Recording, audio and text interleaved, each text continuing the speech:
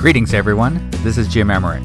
Welcome to the Jointcast, interviews and short stories from across the world that connect us with people who wish to share their stories about leadership, where this passion comes from, and the goodness that results. In episode 17, we meet Kimberly Davis, author of Brave Leadership. Since 2001, Kimberly has been leading development programs worldwide around authentic leadership, purpose, presence, influence, presentation skills, communication skills, engagement, and customer experience. In March of 2009, Kimberly launched On Stage Leadership, which has received rave reviews and has made an impact on leaders across the country. Kimberly also teaches authentic influence and executive presence for SMU's Cox School of Business's Executive Education Program and partners with SMU in teaching for the Bush Institute's Women's Initiative Fellowship Program, empowering female leaders from the Middle East, and for the National Hispanic Corporate Council. Welcome, Kimberly Davis, who wrote a fantastic book called Brave Leadership. So, Kimberly, tell us about your organization, On Stage Leadership. Well, Jim, I started On Stage Leadership about 2008. So I've been in this game for quite some time, and I had done, in a past life, I'd done theater for about 20 years, and then I eventually moved into the world of training and development, and I was out in the field doing an engagement workshop, and I had, the client had gone out and Googled me after he had sat through day one. It was a 2-day program, and he'd Googled me, and he learned all about my acting background and the coaching work that I'd done and some things. And he came in the next day and he said, you know, Kimberly, I've always wanted to do some kind of leadership program based on theater tools. And I said, well, gosh, you know, I've been noodling something over for years, but I just haven't had an opportunity to develop it. So I developed this full-day experiential program for this group of high potential leaders in their sales team. It was a pretty big pharmaceutical sales team. And I was terrified of making a complete fool out of myself, Jim, because this program, On Stage Leadership, was very unusual. And I'd been in the corporate development world for a number of years, so I knew that this was not your typical leadership off-the-shelf program. And so I ran an open enrollment session of On Stage Leadership before I did it for this client, because I wanted to make sure it wasn't going to completely fail. And so I did this open enrollment session in Dallas, Texas, and 12 very brave people signed up for On Stage Leadership. They had no idea what they were getting themselves into. And On Stage Leadership is a very experiential program. It's a very personal program, very deep dive. Often when people think about acting, they think about, if I'm going to work on acting skills or use acting tools, I'm going to learn how to fake it better, right? It's all going to be about, trying to be something I'm not. And actually, that's absolutely the opposite case, because the craft of acting is really about the search for truth. It's about understanding who these characters are from that internal space, what drives them. And so On-Stage Leadership is a real deep dive into, what drives you as a leader, what's the impact that you want to have. It really helps you drive action that stems from the inside out. And so we do work around presence and presentation skills, but the big chunk of the experience is around purpose. It's what I call your super objective. What is it you stand for? What's the impact that you want to have? And how do you achieve that in all of the different situations that you face in the world? So it's a experiential deep dive into helping you show up as your most authentic and powerful self. And so, you fast forward, and when I started working on my book, Brave Leadership, I thought, well, what is the common thing, for someone who's willing to show up in this world as their true self, to be authentic, to be responsible for what that means? Because so often we think of authenticity as, I can be whoever I want to be, right? It doesn't matter. Doesn't matter what people think. But in the framework of leadership and influence, it really does matter what people think and how people experience you. So in leadership and influence, do the people around you, does your audience experience you as genuine, as someone who is worthy of trust, and someone who is reliable and believable? And because if they don't, you're not going to be able to lead them. It's a great example. The word that really pops into my mind listening to that description is audience. You know, you learned about audience. Leaders, as they grow, also need to connect with those they serve, their audience. It's a great That's analog. Right. And the audience is not just when you're giving a presentation. I think people forget that every person that you're trying to lead and influence is someone in your audience. And are they going to want to follow you or not? Because it really is about choice. You're never going to get what you need to get as a leader with a paycheck exchange.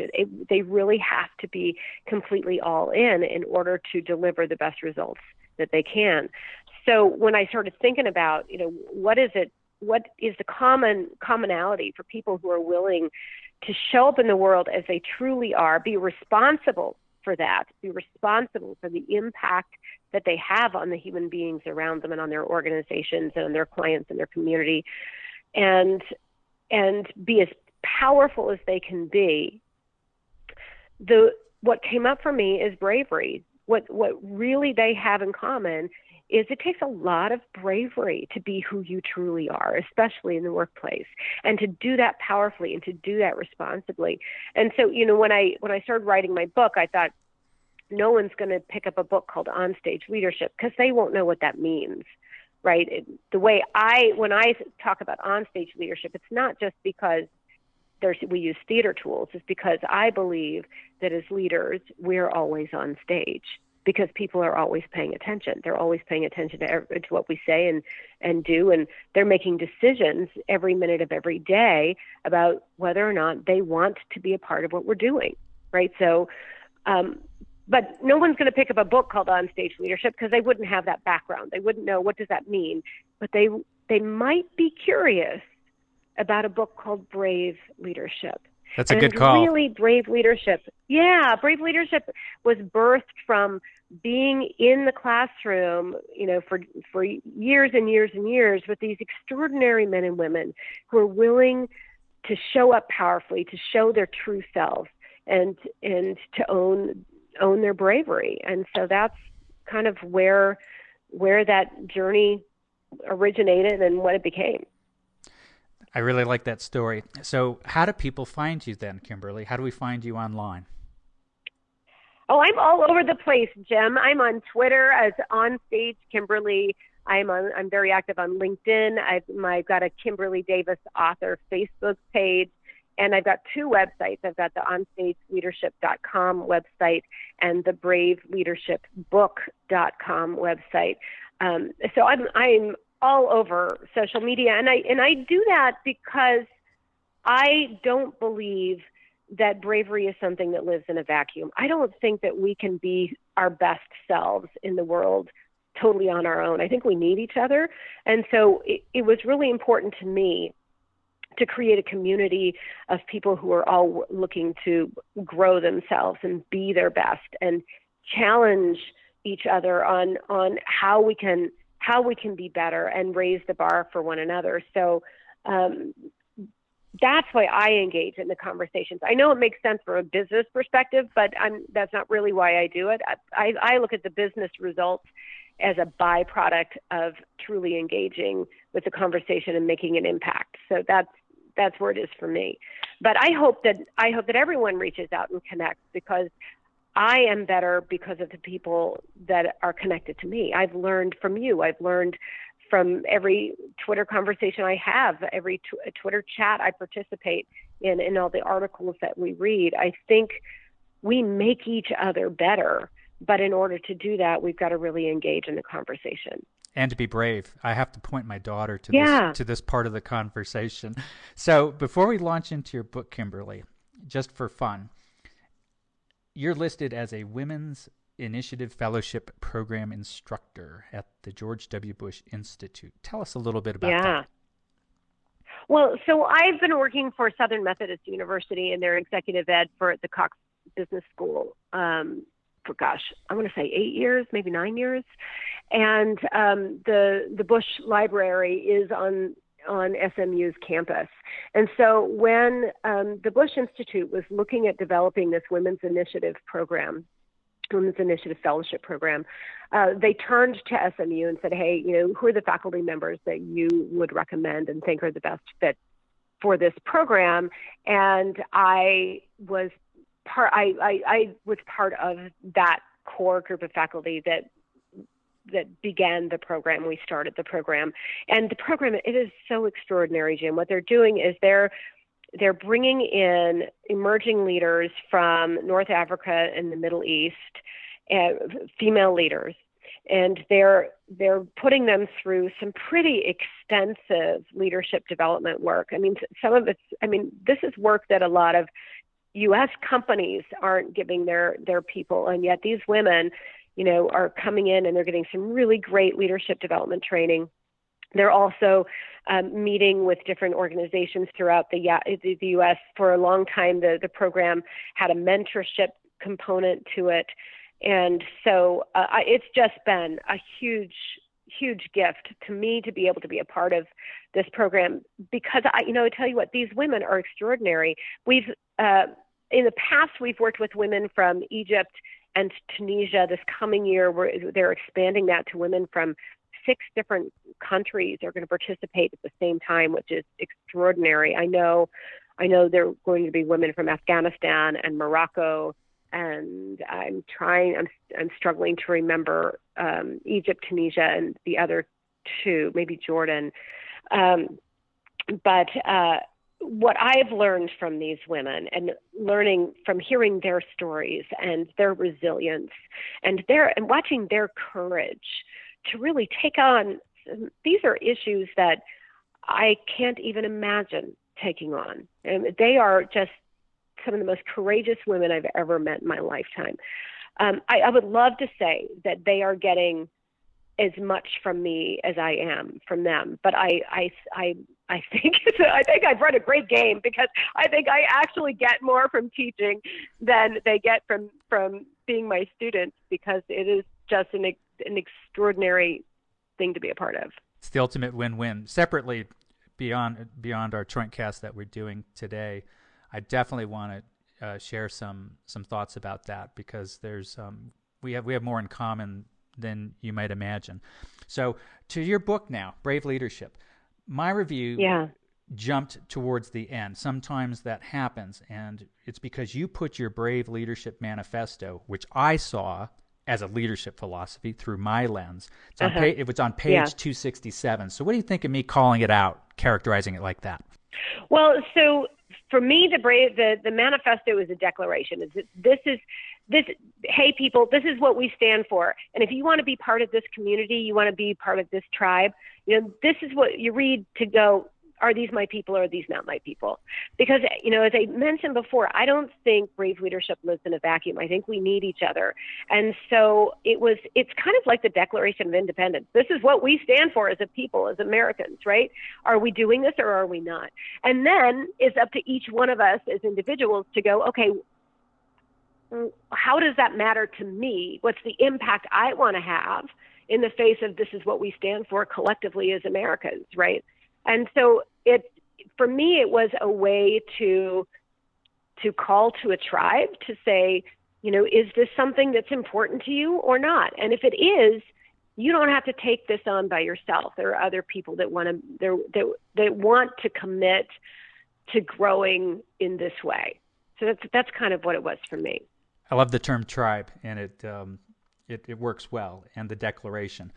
Some of those things you described, like what you'll stand for, what you won't, or your declaration, those are elements in our courses that we want to see in a written leadership philosophy. So that's very, very fun. Early in the book, now going back to the beginning, you cite some pretty amazing statistics, this dramatic reduction of measured creativity starting as early as 3 to 5 years old. What do you believe is causing this? Yeah. Well, that's the time in life when we're really starting to get involved in structured activities, right, Jim? So that's when your parents are getting you into Little League, and you start to, you go to Sunday school and you might do dance class and you start doing these very structured activities. Before that time, you pretty much can roam and play and express yourself in the world however you want. But once you get involved in these structured activities, there's going to be rules you have to follow and ways of behavior that are going to be expected. And that's a good thing, right? Because if we didn't have ways of behavior that are expected, we wouldn't have a society. So it's all part of how do you learn to fit into a society, which is a good thing. At the same time, the way these rules are communicated, the way that we hear them, the way that we interact with them, will have a different effect on each one of us because our brains are going to hear things in different ways. And sometimes we hear things as they are meant to be heard, and sometimes we will hear something that's not at all what the intention was behind what is being said. So, for example, you might remember this from the book. When I was a kid and I went into dance class, and I really, ballet was not a good thing for me. It was a real struggle. And I got out of ballet, and I say to my mom, I hate ballet. Please don't make me go back. And she looks at me and she's so, honey, I'm so sorry. You're not athletic just like me. And from that moment forward, you're not athletic became my truth, right? You're not athletic. Okay. Well, it's not that it was not said with any malice. She was trying to soothe her stressed out child, right? She didn't want to deal with me feeling bad about not liking ballet or not being good at ballet. She was just trying to love me. That's what she was doing. But in my brain, I heard, you're not athletic. So for the rest of my young life, and really up until my late 30s, which I'm kind of dating myself, but I lived into that, right? So you're not athletic became my truth, and I lived into that truth. So, it would when I'd go out on the playground and other kids would be playing kickball, I wasn't the one jumping in and trying kickball because why would I? I'm not athletic, right? And when I was, you branded yourself. I branded myself, right? That was my truth, and that's what we do with everything, right? Don't be the smart aleck in the room. Okay, now I'm the smart aleck. You need to. You're so quiet. You're too quiet. Ooh, I'm too quiet. There's something wrong with me. These are messages that we get as we're growing up. They're not necessarily meant to have any impact or not. They're just messages we get. We make meaning of these messages and we live into that, and they become our truths, and they become those barriers to brave for us. They keep us from fully expressing ourselves in the world, because while that study that you referenced was really about creativity, when I think about what is creativity is really just unique human expression, right? It's your willingness to show up uniquely in the world. And so it makes sense that our creativity starts to diminish as we start to create barriers for ourselves around what's okay, what's not okay, what's permissible, what's not permissible, what about us seems to work for other people, and what about us doesn't seem to work for people. And we start adapting and adjusting to those messages in order to survive in the world. You could say our bravery becomes curtailed in a way. Absolutely. And it's not an intentional thing. This is just part of natural human evolution, but we get the message that part of, how we show up in the world isn't okay, right? And so when I think about the challenges that brings, is that when we think about those messages, when we're focused on all of the things that we're told we should be, we shouldn't do, all of those barriers to brave, when we focus our attention there, that's what gets in the way of us taking powerful action. If instead we can refocus our attention, so we're not focused on the things we shouldn't do, shouldn't be, that we're not, but instead shift our focus to the impact we want to have outside ourselves, what that does is it harnesses our attention. So our attention's not focused on those self-related issues. So it's not focused on all the pain and danger and the things that might get in the way.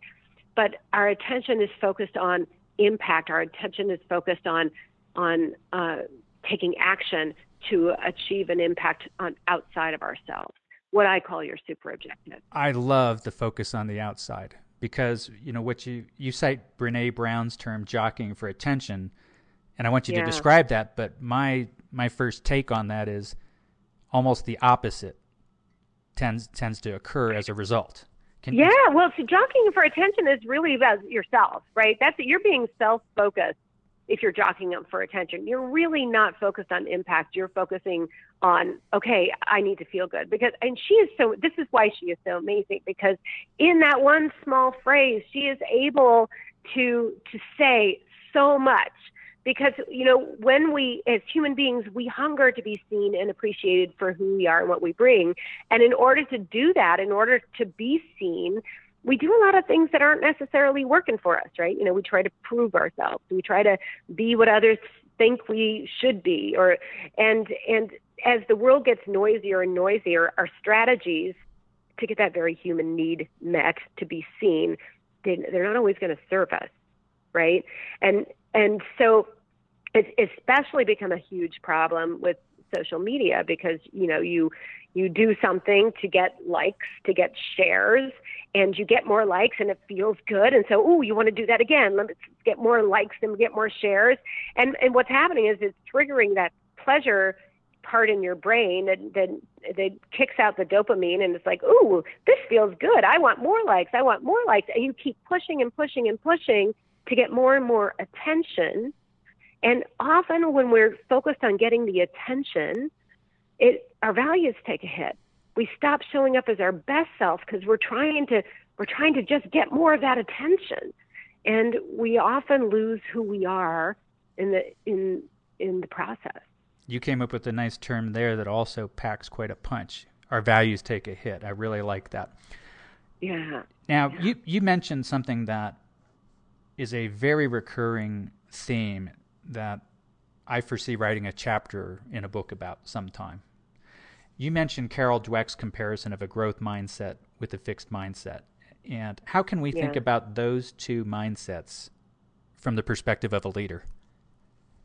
It's really interesting, Jim. I think a lot of the work that has been done in leadership development might actually have been setting us back a little bit in terms of the whole mindset thing, because for years we found it to be very important to assign people their leadership style. What's your leadership style?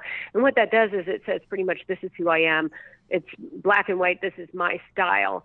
And it's okay that I don't have another style. And, I think that's a pretty limiting thing. And when you say I'm a performance-driven leader, I'm not really into the soft stuff. Well, okay, if you're really about performance, maybe you're leaving performance off the table by not dealing with the soft stuff. Maybe the soft stuff is going to make a difference in your ability to get performance out of other people.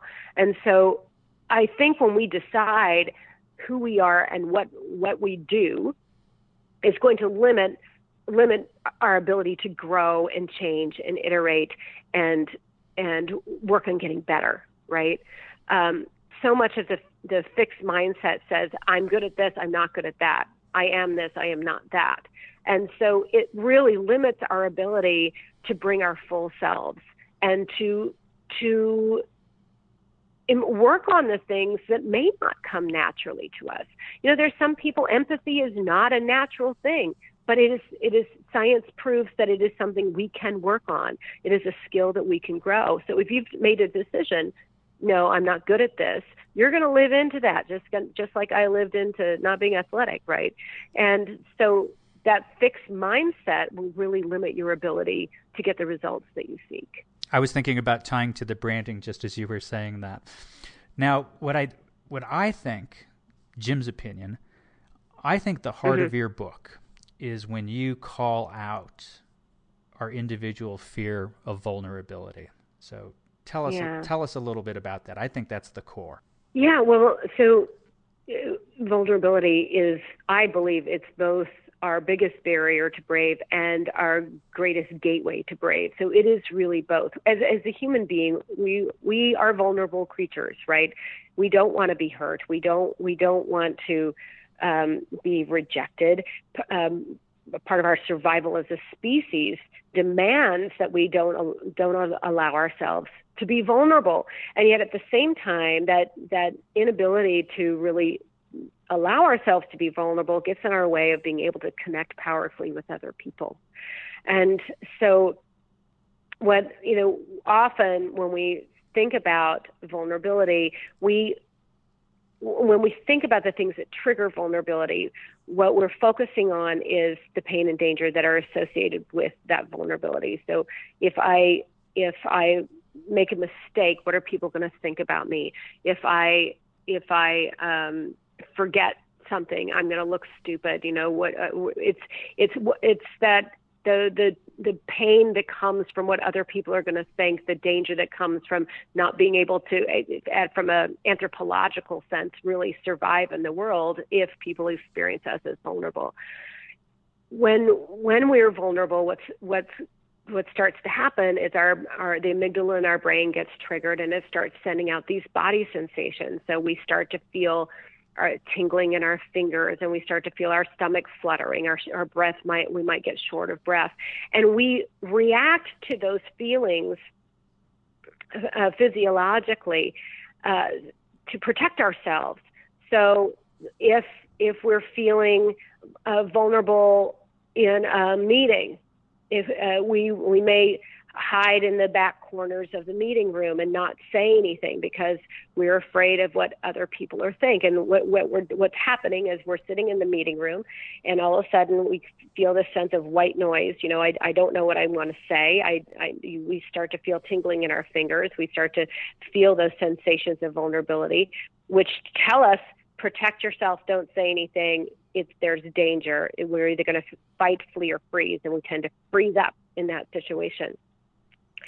It's a great answer. Now, you challenge, or another term could be caution, the practice of simply listing our core values. And that got my attention. Yeah. I liked it. Why is that? What have you found out? So I think really honing in on your core values is an incredibly important work, right? I think being able to name this is what's important to me is critical, but I think it's a starting point, because knowing your core values isn't necessarily going to change your behavior.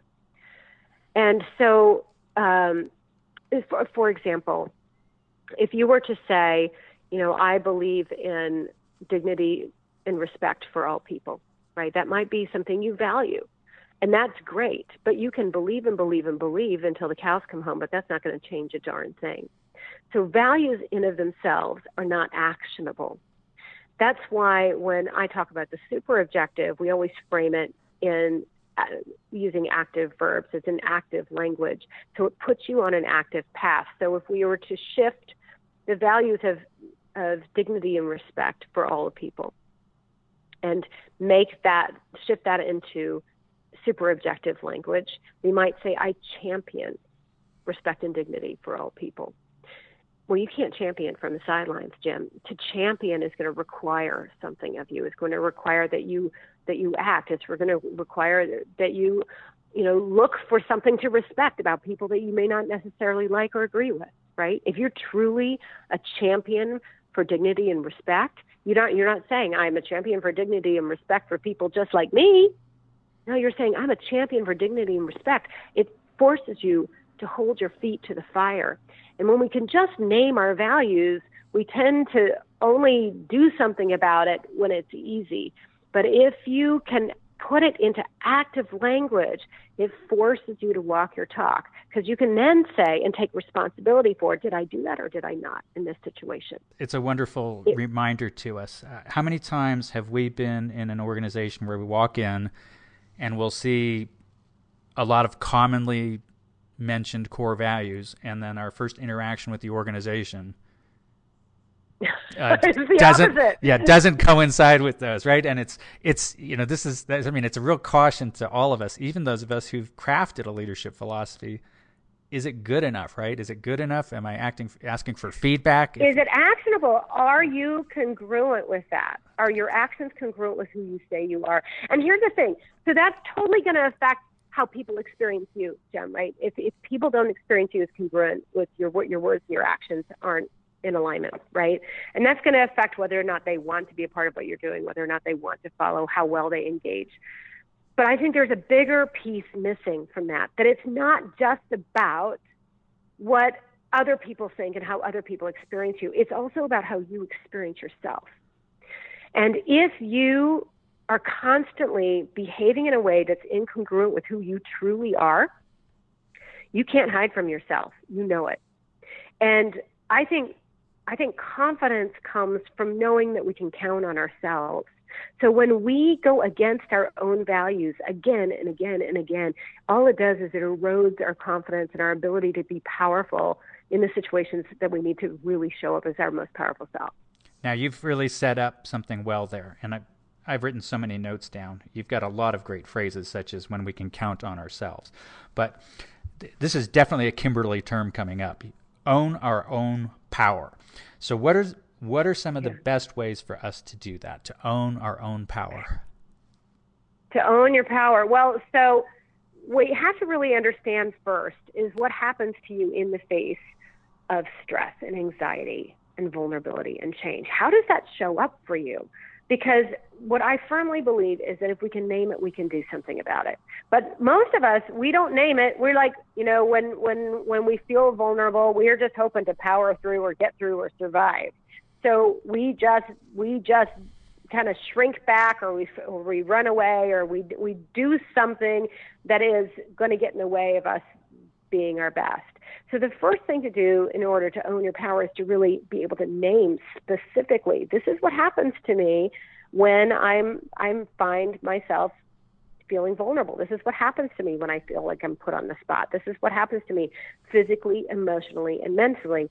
If you can name it, you can do something about it.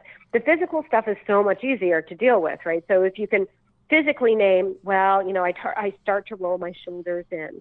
My breathing gets really shallow. I start to lock my elbows into my side. Well, then you can go, okay, if I can name it, I can do something about it. Next time you find yourself in a situation where you feel vulnerable, you roll your shoulders back.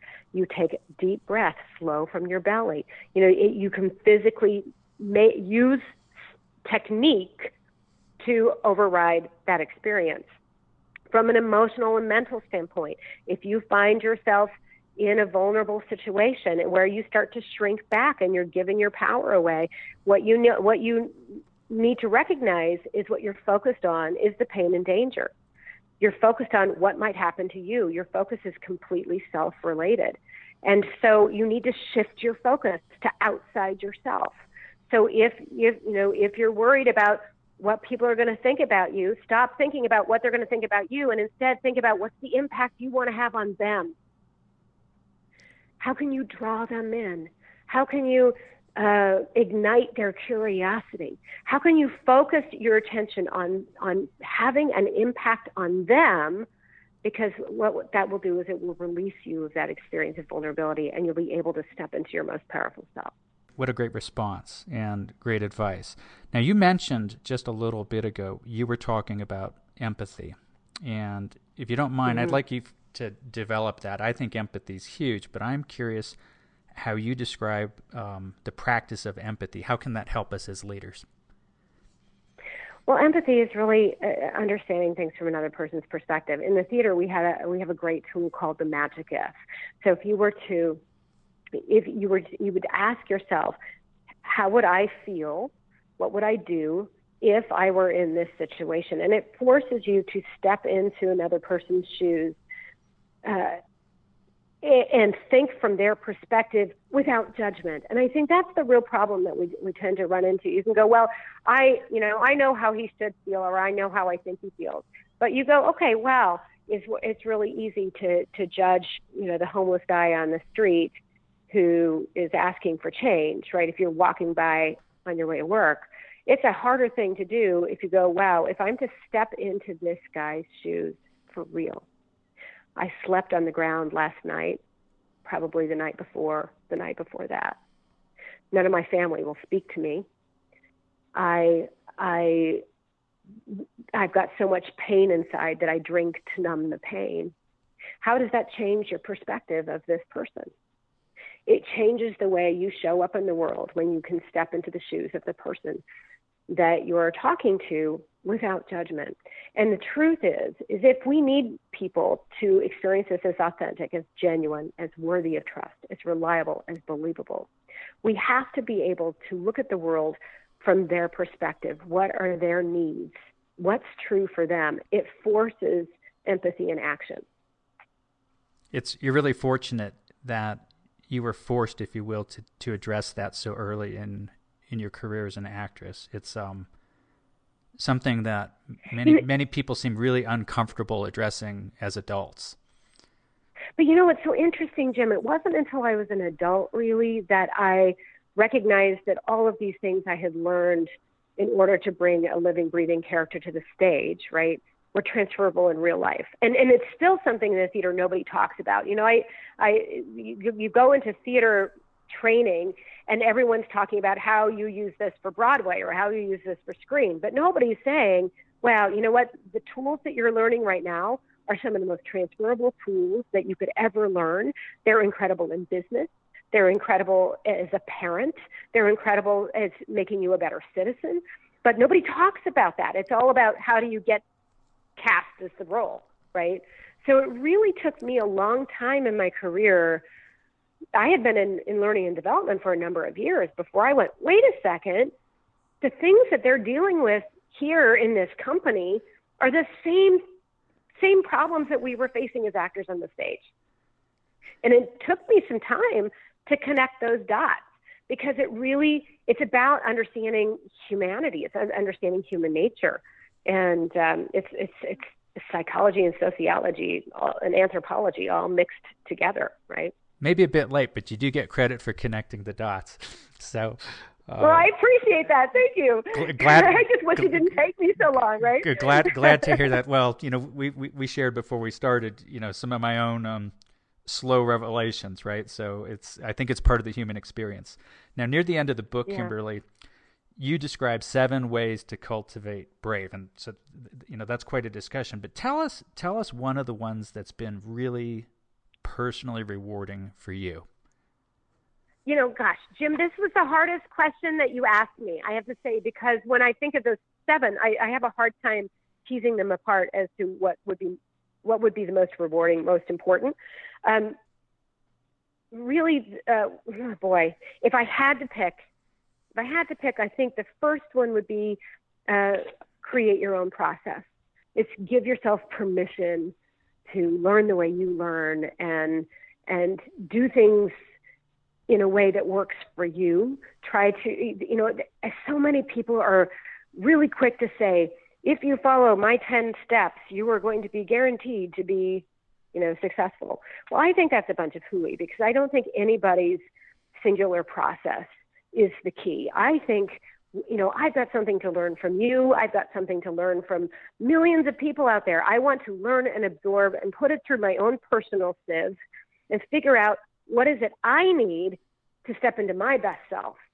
And so, you know, I think giving yourself permission to come up with your own process is one of the most powerful things. But then, of course, I can't just stop there because the other piece was really cultivating a brave community, surrounding yourself with brave, because being around brave people that are working to be who they are powerfully in this world, I think is the most inspiring, re-energizing thing in my life. So I can't tease them apart, Jim. I'm so sorry. I think you weave them together very well, and I think that's a great conclusion to the last question about your book, because I sure hope that I'm becoming part of your tribe, and perhaps you're becoming part of my tribe in this process.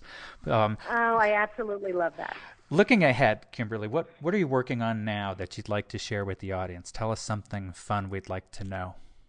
Yeah, well, I'm working on a couple of things. One thing that I'm working to do is to create a Brave Leadership program that I can train other trainers to deliver, because I think these conversations are so powerful, and I don't want myself to be the roadblock. I want other people to be able to have these conversations, and I truly think everybody in the world should know their super objective, because it's changed my life. I think it's a very powerful tool.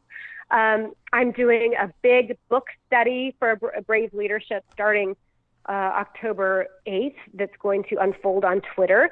So if you're interested in being part of the book study, it's going to be free, and I'm going to be leading it. So it's a chance to really dig into the conversation, and that's going to be unfolding over 24 weeks, as we focus on a different chapter every week. And I'm also noodling over a way to get this conversation, make this conversation more accessible for the schools, because I've been so fortunate. I've got this huge group of educators that have been champions of my work, and just they've inspired me so much. And I just think, can you imagine going into high school at the time in your life when you're so focused on yourself and what people think about you and not looking stupid and all of these things? And if you could refocus your attention on the impact that you wanted to have outside yourself, and know what you stood for, and know that what you stand for is an amalgamation of your values and your strengths and what you bring to the world, I think it could change high school for a lot of people, which, might not be such a bad thing. So I'm trying to figure out, how to get the conversation into the high school that's in a way that speaks their language, not corporate speak, right? What if you could just change one just to start? That'd be wonderful. Well, thank you so much, Kimberly Davis. Brave Leadership. Look it up. Follow her. Check out Onstage Leadership, and get involved with her. 8 October. Thank you, Kimberly Davis, for a wonderful Jointcast. I really, really feel energized at the end of this. Jim. It's been an absolute joy. I've so loved our conversation. Thank you for listening today. If you've enjoyed the Jointcast, a positive review and kind word to your friends and colleagues would be most appreciated. Make sure to follow us on Twitter, #Choink, CHOINQUE.